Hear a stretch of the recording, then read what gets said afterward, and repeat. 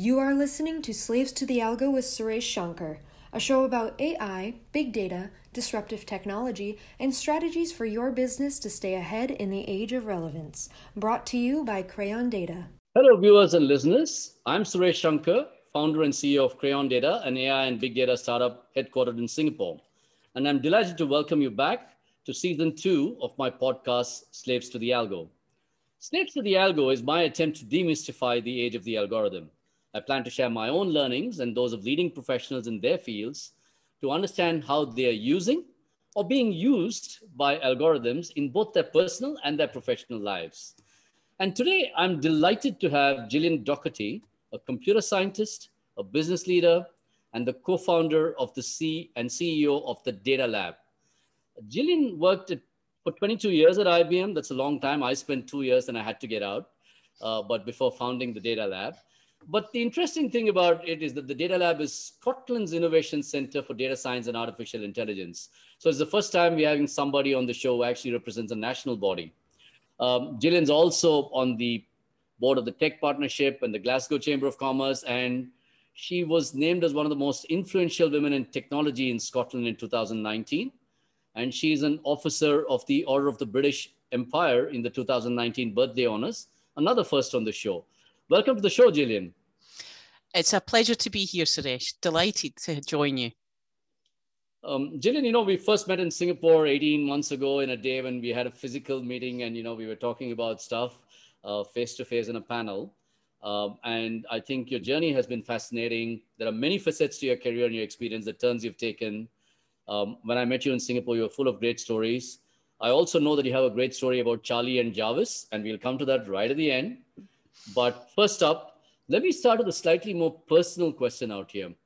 And I'd like to start with this because, while we're all professionals, we're affected as professionals in technology, we're also affected as individuals by the developments in AI and data. And can you share some examples of some great algorithms that you've come across that has impacted your life, either positively or negatively? In some ways, there are so many things that we don't even know are run by algorithms. So could you share some examples of how your own life has become either useful or dangerous because of algorithms? Wow, it's a great question to start with. When we met, you mentioned great stories, and I love stories. I think stories really bring things to life for everyone. And the ones that always get me and the ones that always get people that I speak to are the ones around healthcare. So the use of algorithms to improve health and well-being.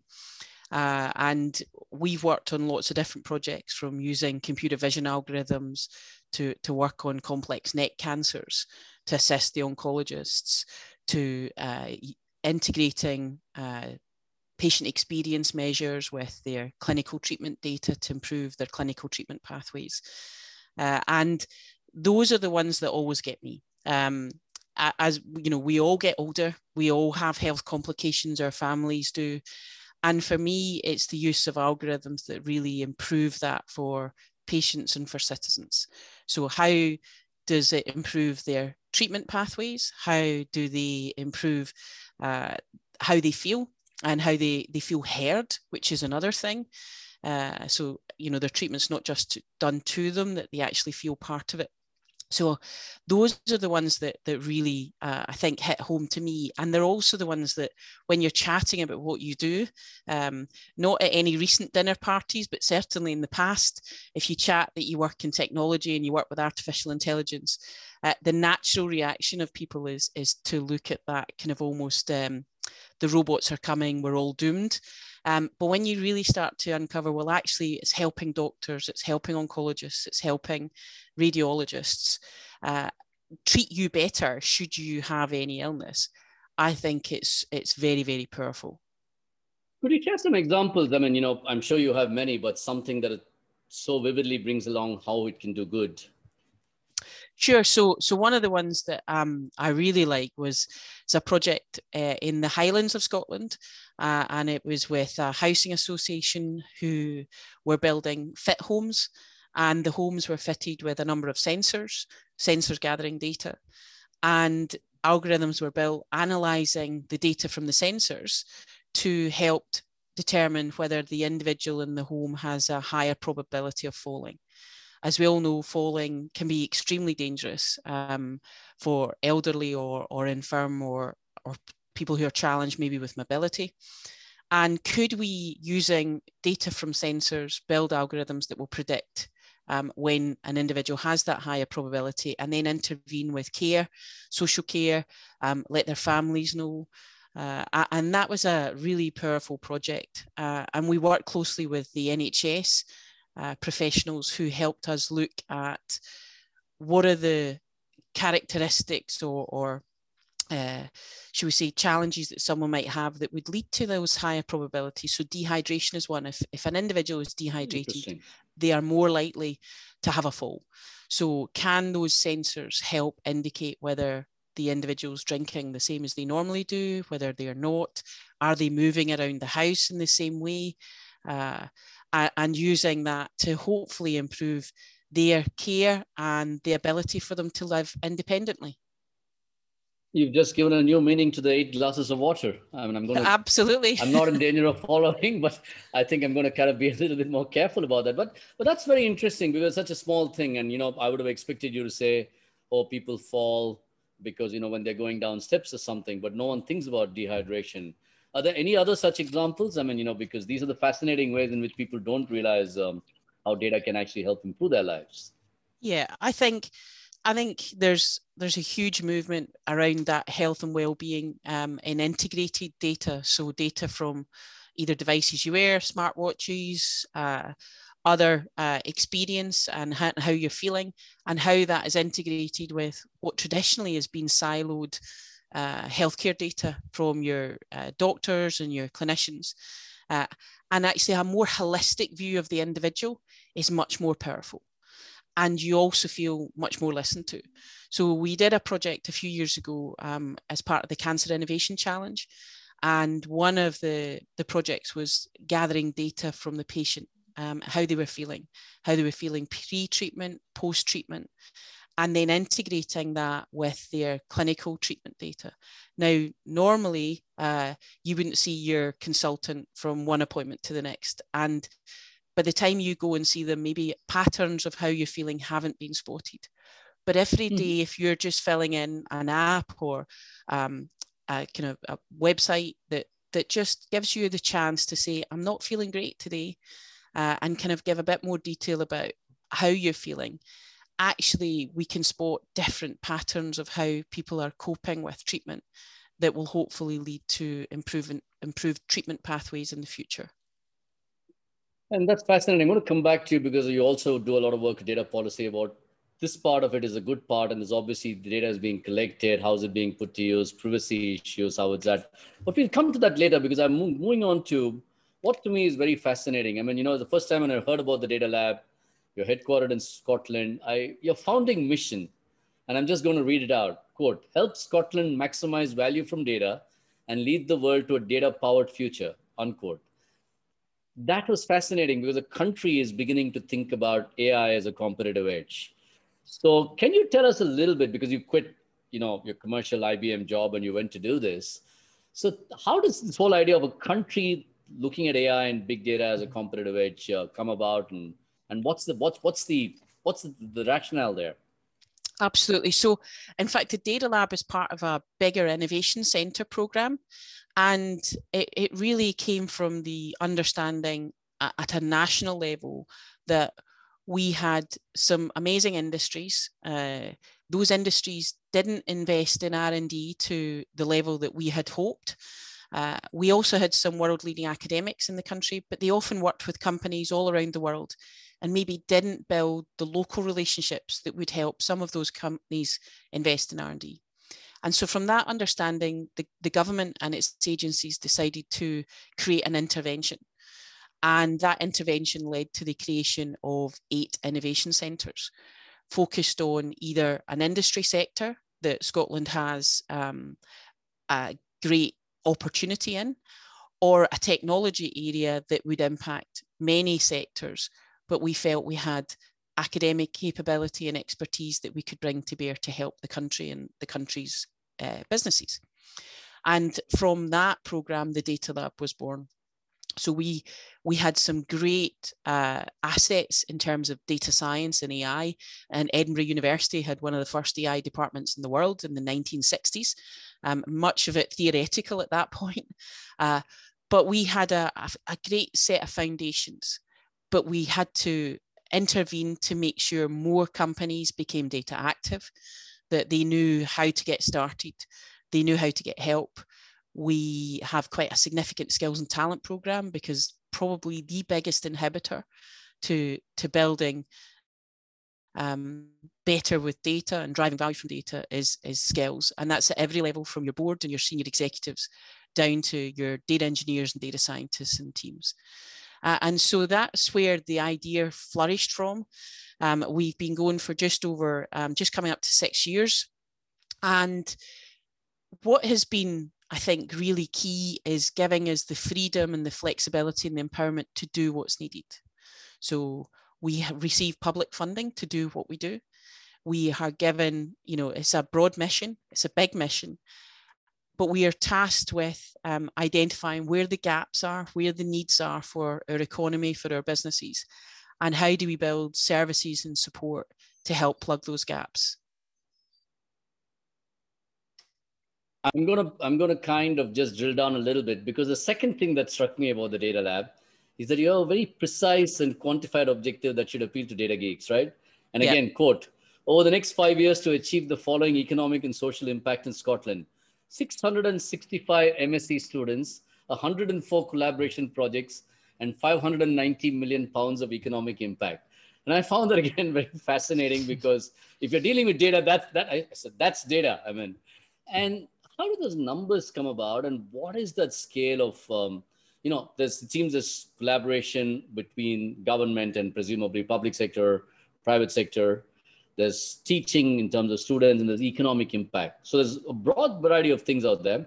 So how did you come up with those numbers? I mean, yeah, so these numbers are for the 5 years from 2019, and they were based on our experience from the first few years of running the Data Lab, where we built new capability. Did an AI come up with those numbers, or did a human being come up with those numbers? No, human being, but it was based on analysis of the data from our first few years of work. So we knew the projects that we were working on, what the likely impact was. And for every project that we do, we ask the company a few, we've got quite an extensive engagement process where we work with a company to understand their challenge, to understand actually what kind of new products or services would they like to build. If they were successful, how many more jobs do they think they could create in Scotland? How much additional revenue and profit could business?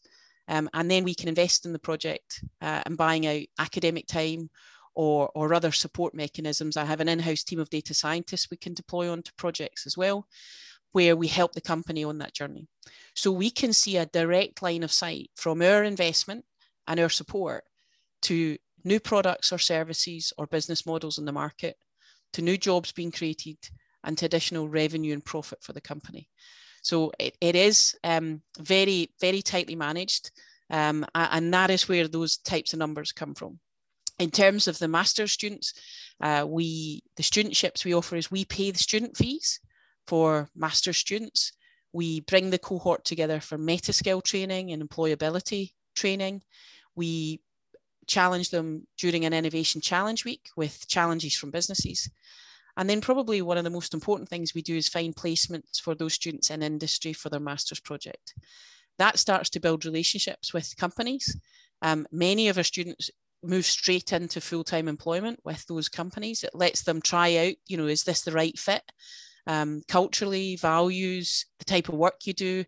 And what I think is really important is that, so this year, for example, we have 160 studentships we're supporting across 13 universities and 26 different master's courses. So we have some that are very broad, they're data engineering or data science or AI, and some that are quite applied. So the use of AI in health informatics or the use of AI in financial management. And it gives us that balance to generate the kind of talent we're hearing from industry that is required. And that's a great thing to be able to do. And what it's also led is to the creation of brand new courses that previously a university may have taken longer to launch. Because they have the certainty of a number of funded places, they know that they can make it viable. And therefore, we've seen a proliferation of new courses coming that has been really beneficial, so that we can have that breadth of talent with the different skill sets needed. And it's allowed our university partners to scale those. So in some courses, we only fund maybe 6 to 10 places, but those courses now have 100, 150 participants.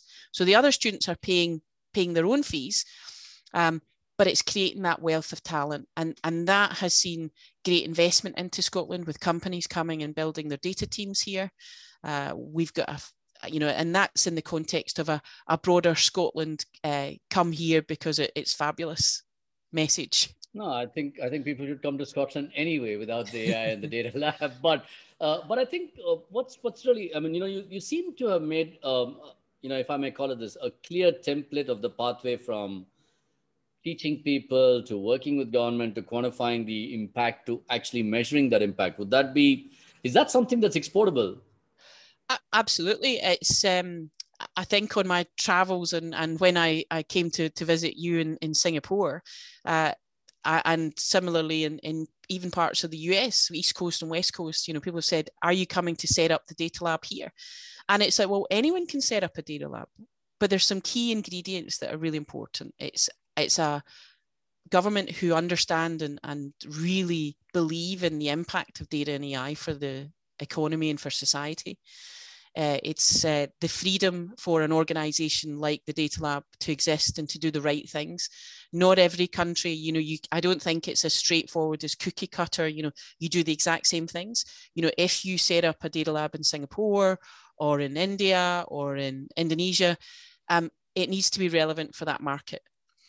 So we might work with fish farms. Aquaculture is a big industry for Scotland. Food and drink, or whiskey industry, we do a lot of work in that industry.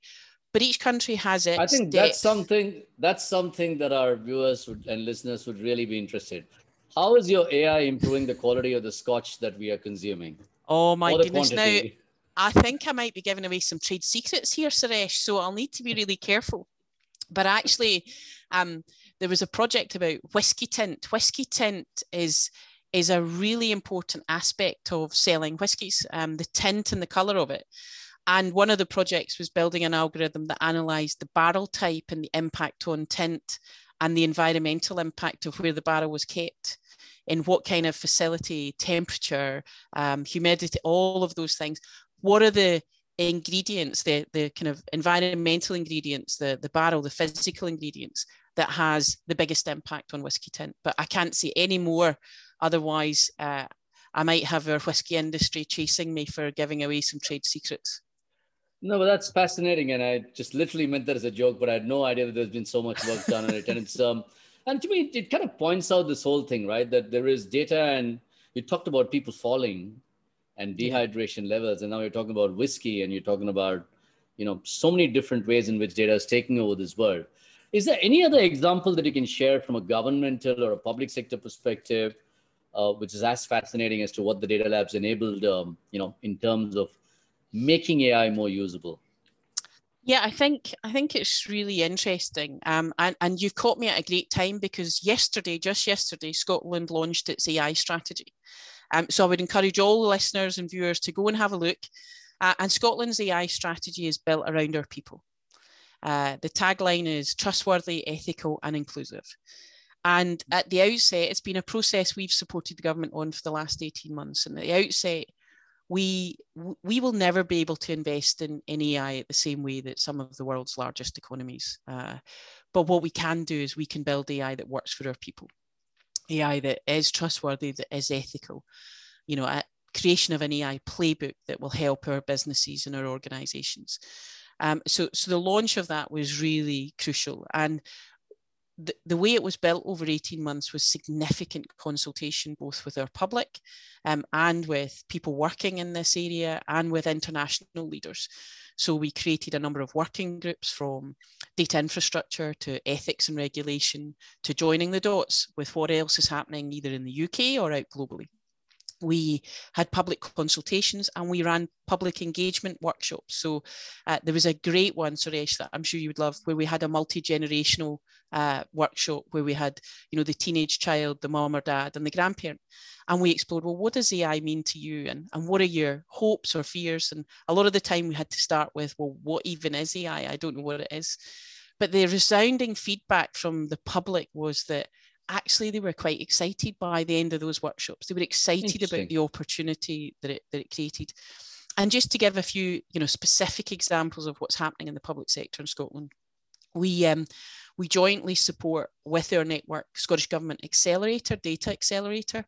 So each year a number of projects come through where there's a group working in data. They may be data analysts, so not quite data scientists yet, or AI engineers, where they believe something they are doing could be significantly improved by using new techniques. And to just pick a very simple example was the census, which the UK is due to run again in 2021, where traditionally selecting your employment type was a real challenge, and massive data wrangling had to be made after the fact to make sure categories of employment that were gathered during the census were accurate and meaningful.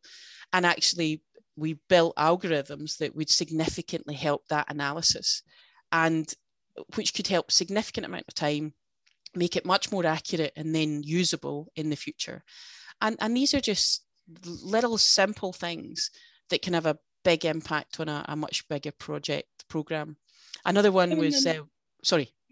Go ahead, no, please. Just one more that I really love was the delayed discharge project with the NHS. So I don't think this is unique to Scotland, but if a patient gets admitted into hospital for a treatment, often that treatment and illness leads to when they come to be discharged from hospital, they need additional care packages or maybe alterations in their home that, you know, whether it's like a walk-in shower or a stair lift or handrails.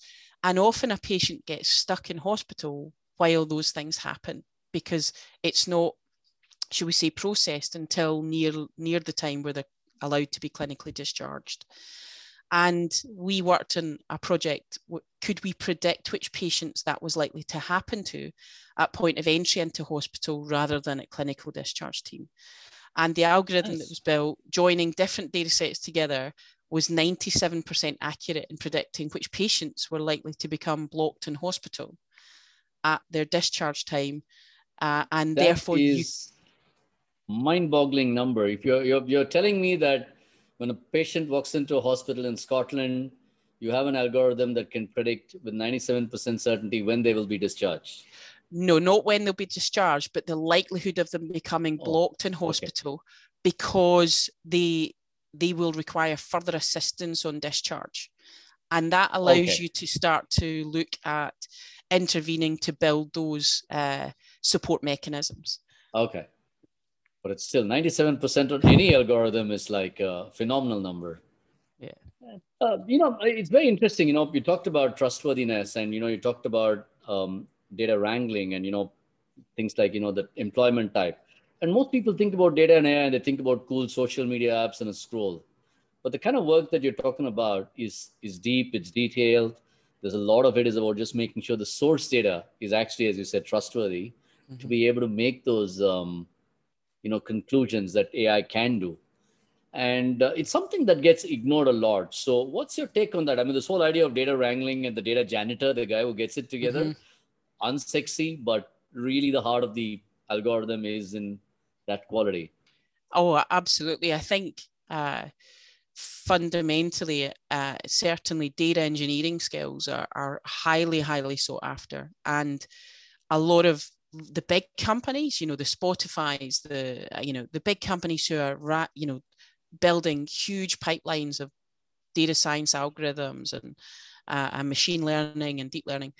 What is really challenging, it's great to run a little experiment. It's great to build something in a pilot phase and you can check if it works, you can check its efficacy. One of the biggest challenges is scaling that and then making sure your data pipeline that feeds, you know, into that is it the same, is it changing? And that's a real challenge when you're looking at scale. And I think we've certainly seen, a huge increase and challenge in that space. And I think many industries that are looking at scaling algorithms, the data pipeline required and the resilience of that data pipeline is really key. Yeah, and you mentioned the strategy, trustworthy, inclusive. I'm going to go to the inclusive. Your group, in partnership with some others, recently released a fascinating report called Mind the Gap, and which you talked about the Scottish data gap. And what is the idea of a data gap and how does it affect societies? Because I just found this one of the most fascinating thoughts that I've come across recently. Yeah, so it was a project that we worked on, as you said, with the Scottish Council for Development and Industry and other partners. And the Scottish data gap really it's the gap between the health and social care data that we currently collect, utilise and share versus the health and social care data that we think we need to collect and utilise and share in the future. And it can be generated in many different contexts, from clinical or care settings like hospitals, it could be in pharmacies, it could be in care homes, to community and commercial settings like online retail or wearables or Internet of Things. And it's actually those, in that breadth of contexts, how do we drive new insights and accelerate new innovations to drive a well-being economy? A well-being economy, Scotland is one of a few countries in the world that has really committed to becoming a well-being economy. And if we have a healthy nation, we'll have a healthy economy or a healthier economy. And so the report and the project really looked into that. It identified a few areas about why we need to do it and about how we possibly could do it. And you're saying that, I mean, I get the idea of the well-being economy, though I think it's down to the scotch that you all drink. But leaving that aside for the moment, you're saying that you're collecting a lot of healthcare data and in various sources, and you want to collect more, or that you're not able to put together all the data that's already being collected, and that's the gap. Which one is more of the gap, really? Oh, excuse me. There's gap in both areas. I think probably the gap about bringing it all together is probably bigger and more challenging. I think we collect a huge amount of health data in Scotland. We all have a community health index number called the CHI number, and that is a unique identifier that is used for all our healthcare provision. And our data is brought together in something called a safe haven that is available for research purposes, where you can bring data sets together. But I think there's more work to be done there. And again, ethically and trustworthy needs to be at the heart of that. And I will come to the ethics in a moment, Gillian, but it's fascinating because healthcare costs every economy anywhere between 10% to 21% of the economy in terms of the amount of money that's spent on health, apart from, of course, the emotional impact that it has on us as human beings.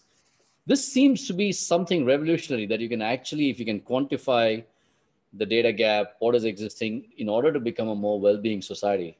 This seems fundamentally revolutionary to me. Okay, well, I'm great. Yeah, great you find it revolutionary, but I think it's really if you get under the covers of it, it actually probably is common sense. It kind of makes sense to people who work with data, understand the potential that it has. Now, you certainly in healthcare and clinical settings, do not take humans out the loop. Support your oncologists and your radiologists and your doctors with better and more informed data, more connected data with other data sources that give them, again, that fuller picture. But I think it's important, I think, for us as a country, and I think for many countries around the world to get that more holistic view and to support their citizens, their people, and those in health and care settings. I have 3 more questions. So, Gillian, I think we can carry on with this conversation for hours, being 2 people who both love data and how we can use it. But I do have, you talked about the third pillar, ethics or ethical part of this AI strategy. One of the big concerns that people tend to have, and especially in areas like healthcare, is about, the bias in the ethics. If I give my data up, who is going to be able to get hold of it? Is it data secure? Will it be used to make my insurance policy more costly? So there's a whole lot of questions around bias and ethics in AI. And, that's probably a podcast in itself. But I just want to ask you a simple question. Um, it seems that in the last 10 years, the growth of data and AI has largely been left to the private sector to do whatever they want. But now, as you go forward, what role is the data lab playing? How are bodies like yours getting involved with regulators, with governments, to make sure that we actually have a fair and ethical use of data and AI? I think you're absolutely right. It has predominantly been the private sector, and it's also been behind closed doors. So more often than not, we've not known that there's been algorithms and data being used in certain ways.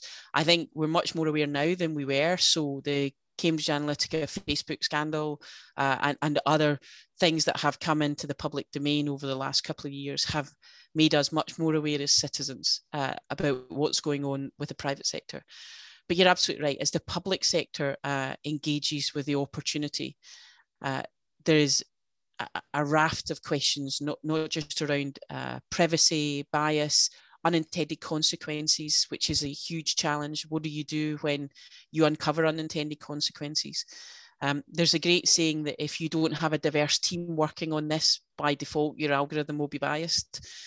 So how do we bring that diversity, the diversity of thought, the diversity of challenge, to really try and understand before we proceed what potential unintended consequences could there be? So Scotland, as part of their COVID response and recovery, have built a data and intelligence network between many parts of the public sector. So our local government, our central government, our health, our care centres, our universities. And as part of that data intelligence network, we've helped support the government in the creation of an ethic, which really is going to be used as a lens for each project that the network looks to solve or to work on, a series and suite of questions that are really, really critical, that needs to be asked. And that will hopefully help identify potential privacy challenges, bias challenges, ethical issues, that will allow that team then to evaluate how they minimise those or eradicate them, and whether even fundamentally should the project go ahead. And I think these questions are really, really important. And it's great that we're now having them. I think there's much more debate around ethics and bias than there was 3 or 4 years ago. It was certainly needed. And I think it will never, ever go away. I think if anything, we need to become more robust at asking those questions, and understanding of how we progress with areas where, those questions give us answers that don't align with our values and our principles. They're not trustworthy, they're not ethical, and maybe they're not inclusive. And having the confidence and the ability to say, actually, we're not going to proceed because we can't see a way of doing this that meets the values that we have as a nation. So if I'm understanding right, the ethical framework essentially is literally like a checklist about what was done, how it was done, etc. So people have to kind of put this out there before they actually go ahead and do the research. Is that right? I mean, it's like Dr. Atul Gawande talks about the checklist manifesto. It's a bit like that. It's more detailed than that. So it's open questions. It's not necessarily just a check. Have you checked this? Yes, it's not a tick box exercise. It's much deeper in terms of understanding about what the project's trying to achieve and how it's going to do that, and tries to uncover potential areas that would have been unintended, and maybe an unintended consequence of the particular area or project that it's been worked on. That is. Yeah. Sorry, go ahead. No, it's fascinating because I was talking to Ian Miles and he talked about explainable AI, and he said, and he used a very nice example. He said in the 70s, food labels didn't carry any nutrition information. Mm-hmm. Now, whether or not we look at it, we expect the nutrition information to be there saying this is what it is, right? And eventually he says, your AI is going to come with a nutrition label. And Apple, in fact, has started putting that nutrition label out on how the data was collected, or making strides to this. And to me, this seems like the right direction for AI to go, as opposed to the very dark, everything is invisible, no one knows what's going on, which seemed to characterize the last 10 years. So, do you see that more and more companies and more governments will encourage this whole open AI? Do you think that this whole, oh, I did what I want, I don't know how I got the data? What do you think? Is the future going to be utopian or dystopian? Oh, I'm absolutely in the utopian camp, without a doubt. I think, but in order to make sure that we stay there, I think it's about making sure our people are educated. And we've done some work looking at kind of understanding, what does a data citizen look like? What does a data worker look like? What does a data professional look like? And we've got to inform people, because companies will not be allowed to do the black box dystopian view if we don't buy their products or we don't engage with their service. And therefore, we need to educate people to, as you said, read those labels. You can go for the red thing, but no, you shouldn't have a lot of that because it's not very good for you. But we've been educated to read those labels, understand them, and understand what's good for us, what's moderately good for us, and what's really not good for us. And I think the more we educate ourselves as to that, and then the consequence of not wanting to engage with companies that are not explaining how they're doing this very well, is more powerful than anything else. It's yes, we could regulate it, but can we really keep regulation ahead of potentially bad actors? Or actually, if people don't engage, then there's no reason to be a bad actor, because you don't have a company or a product or a service that people will engage with. But absolutely utopian, engaged, informed, explainable. Definitely, that's the camp I'm in. That's wonderful to hear. I mean, I'm kind of most of the time I'm in the utopian camp, and then some days I'm like, oh my God, look at this, is so dark. I mean, I don't think this can be controlled. Human nature is too dystopian. But I'm going to kind of, that's probably a conversation itself, like I said. So I'm just going to, and I'm going to kind of point this out to all our viewers and listeners. I'm going to ask Jillian to take a quick peek into the future. Jillian, 4 years ago, I think you delivered a TEDx talk on 2037, and you painted almost like it was like Black Mirror-esque view of your daughter Charlie's life in 2037. You concluded by saying that, we need to lead today to make sure that our children are not disrupted, but aided by such technologies. So I know there's a whole TED talk, and it's a TEDx talk. Everyone can go and see Jillian Doherty, 2037, who's following. But I just wanted to ask you, if you look back now 3 years or 4 years from that moment, are we leading? Do you believe that we will be masters of the algorithms? Are we becoming more slaves? What do you think your daughter's life is in 2021 when you look for 20 years from now?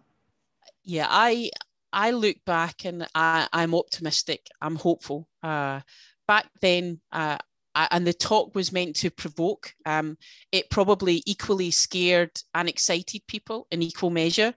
I think people came out of that, hearing the talk and thinking, oh, I don't like that bit, but I quite like that bit. And that's the whole point. It was to provoke thought and said, actually, we are in charge of our destiny. It's up to us how we build the algorithms, what, boundaries we put around them, where we want to use them, where we don't. I think it leads to the question, just because we could doesn't mean we should. And therefore, I am hopeful that we are leading and that we are building a future that I will look forward to my daughter enjoying. And is there any one particular incident that you predicted, which you said would happen 20 years, that is already happening? Oh my goodness. I'm trying to remember back all the elements. I think, a little bit about if you use wearables and you share it with your fitness instructor, they kind of know what you've been doing. I think there's probably the driverless cars happening in some parts of the world, certainly more in trial format than real. The one that I'm really hopeful for, because it was the one that was probably even beyond 2037, was the creation of a 3D printed, fully functioning organ, a heart, for a heart transplant. Now we are seeing huge amounts of 3D printing being used for prosthetics and being used to help surgeons practice. and for training purposes. But we're starting to see the glimmer of functioning cells and skin using 3D printing, which is really quite exciting. So in fact, and this is one of the things that always fascinates me, we say these things when we look 20 years ahead, and sometimes when we look back, we look after 5 years, that a lot of this already happened, and then some things seem a little bit further away. And I'm sure if you read the talk again, you'll find 10 more new things. But, like I said, thank you very much for being on the show. Gillian Dockery, Officer of the Order of the British Empire, CEO of the Data Lab, computer scientist and business leader, and a person who's helping transform a country with the use of data and AI. It's been a pleasure having you on the show. Thank you very much for joining us. To our viewers and listeners, Slaves to the Algo is available on YouTube, Spotify, Apple Podcasts, and Google Podcasts. We release a new episode every Tuesday. If you did enjoy this week's episode, I'm sure you did. If you want to find out the mystery of Scotch, you got to look up Gillian, and you got to find out about all her TED Talks. So don't forget to rate, share, subscribe. Stay safe in the age of COVID, stay relevant in the age of AI, and see you all next week. Once again, thank you, Gillian. Thank you, Suresh. If you enjoyed this week's episode of Slaves to the Algo, please rate, share, and subscribe. Visit crayondata.com to find out more. See you next time.